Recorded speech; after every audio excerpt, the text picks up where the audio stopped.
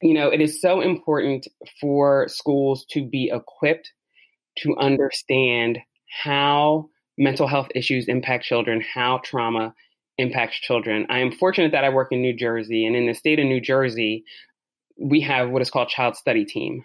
So I am a member of the Child Study Team as a psychologist. It's a psychologist, a social worker, and a learning consultant.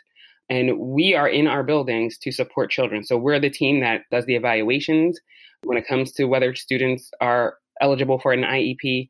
And then we support our students. We also support the general education students who do not have IEPs.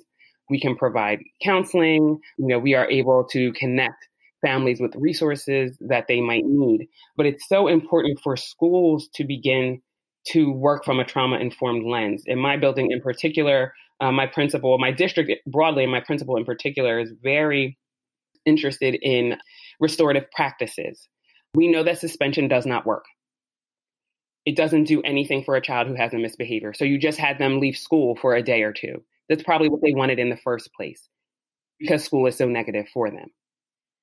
And so sometimes it actually perpetuates the negative behaviors because they know that if I behave negatively enough, I'm going to get suspended again and I will get to stay home from school again.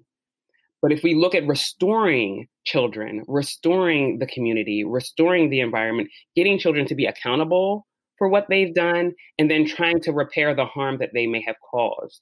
When you acted out in class yesterday, it completely disrupted our class. We had to stop our lesson. We had to do these things. Let's talk about how we can bring that child back into the classroom setting and to address maybe some of the harm that they may have caused and talk about taking accountability for their actions. So restorative practices is one way that schools can begin to look differently at children's misbehaviors.